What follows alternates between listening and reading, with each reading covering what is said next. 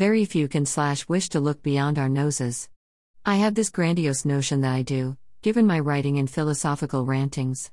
But then something smacks you in the face, in this case a video, and you realize that the reality is much harsher. It goes beyond the naive rhetoric of choosing between the Western life of success and the Eastern one of contentment. A friend sent me this video. Do take up but 4 minutes to watch it. I circulated it to my friends. Many responded with horror, one called it chilling. I agreed. Some commented on the reaction on the faces of the audience. One comment on the video on it went, "It's painful if you are from the West." But another comment went, "Can she talk any slower? Don't miss the sarcasm. Can they / will they ever stop?" Another friend said it was unbelievable, was curious enough to look it up more, came across and sent me this. How the $500 billion annual debt came to be https://thepeoplesnewsafrica.com/Africa still pays colonial tax to France/ I responded, "It is truly unbelievable in this day and age especially. To think it still goes on so blatantly." I tried to comment but it said forbidden. She replied, "This forbidden comments is the other way of control." Here's the comment I tried to put.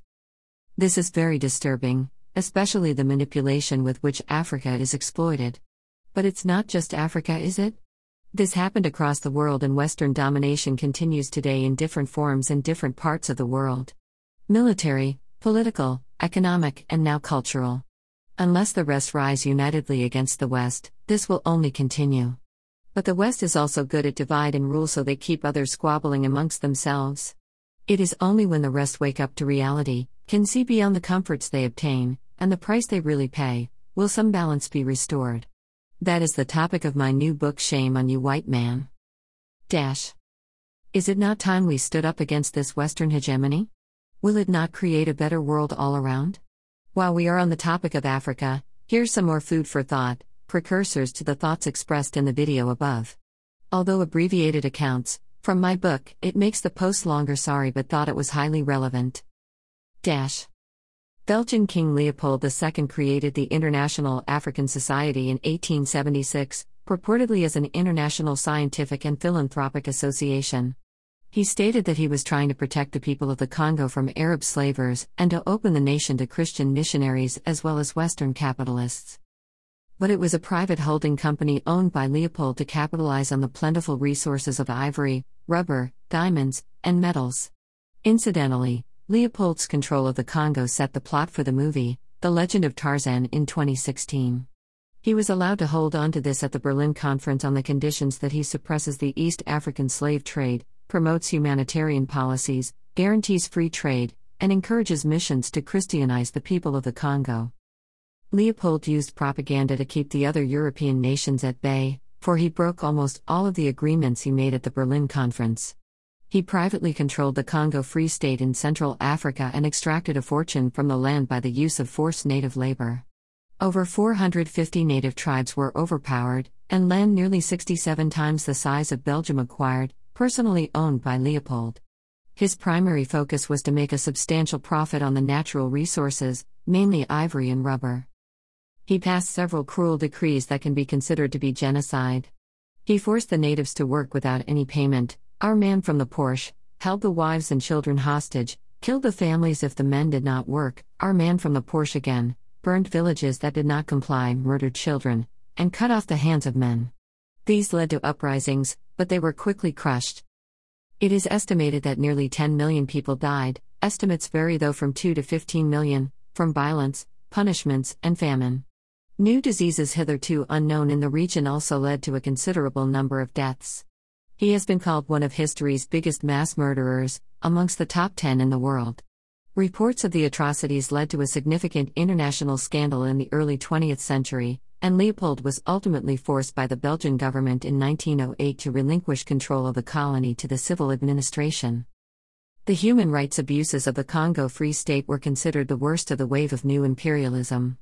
It is symptomatic of the imperial conflicts in sub-Saharan Africa, which was attractive to Europe's ruling elites for economic, political, and social reasons.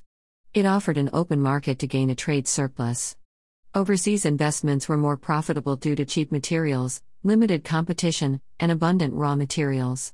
There was a growing demand for raw materials unavailable in Europe, to which Europeans and industry had grown dependent. And Britain needed stopover ports on the route to Asia and its empire in India. The details are more torrid, you can read here, https://n.wikipedia.org/wiki/Leopold_2_Belgium. The Scramble for Africa, also called the Rape of Africa, resulted in the direct rule of African territories by European powers, which took 90% control in just 44 years. Africa was partitioned to avoid them warring amongst themselves at the Berlin Conference of 1884. They ended up splitting the pie, although disproportionately. Britain got the lion's share at 30%, France 15%, Germany 9%, Belgium 7%, and Italy was left with a mere 1%. Whose pie, by the way? You can read more here, https://n.wikipedia.org/wiki/scramble_for_Africa.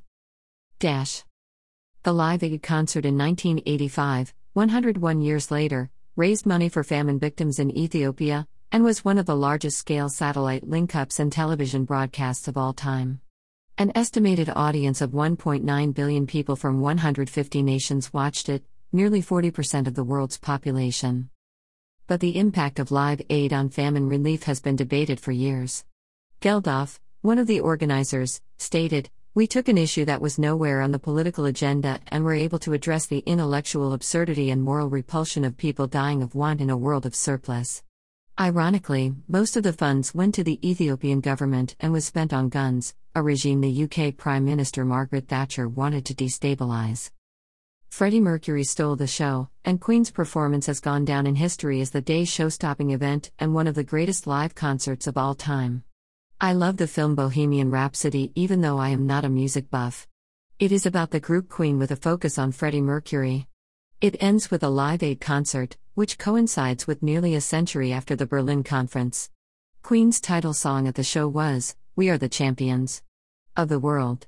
Ironic, huh? You can read more here, https://n.wikipedia.org/wiki/lev_aid.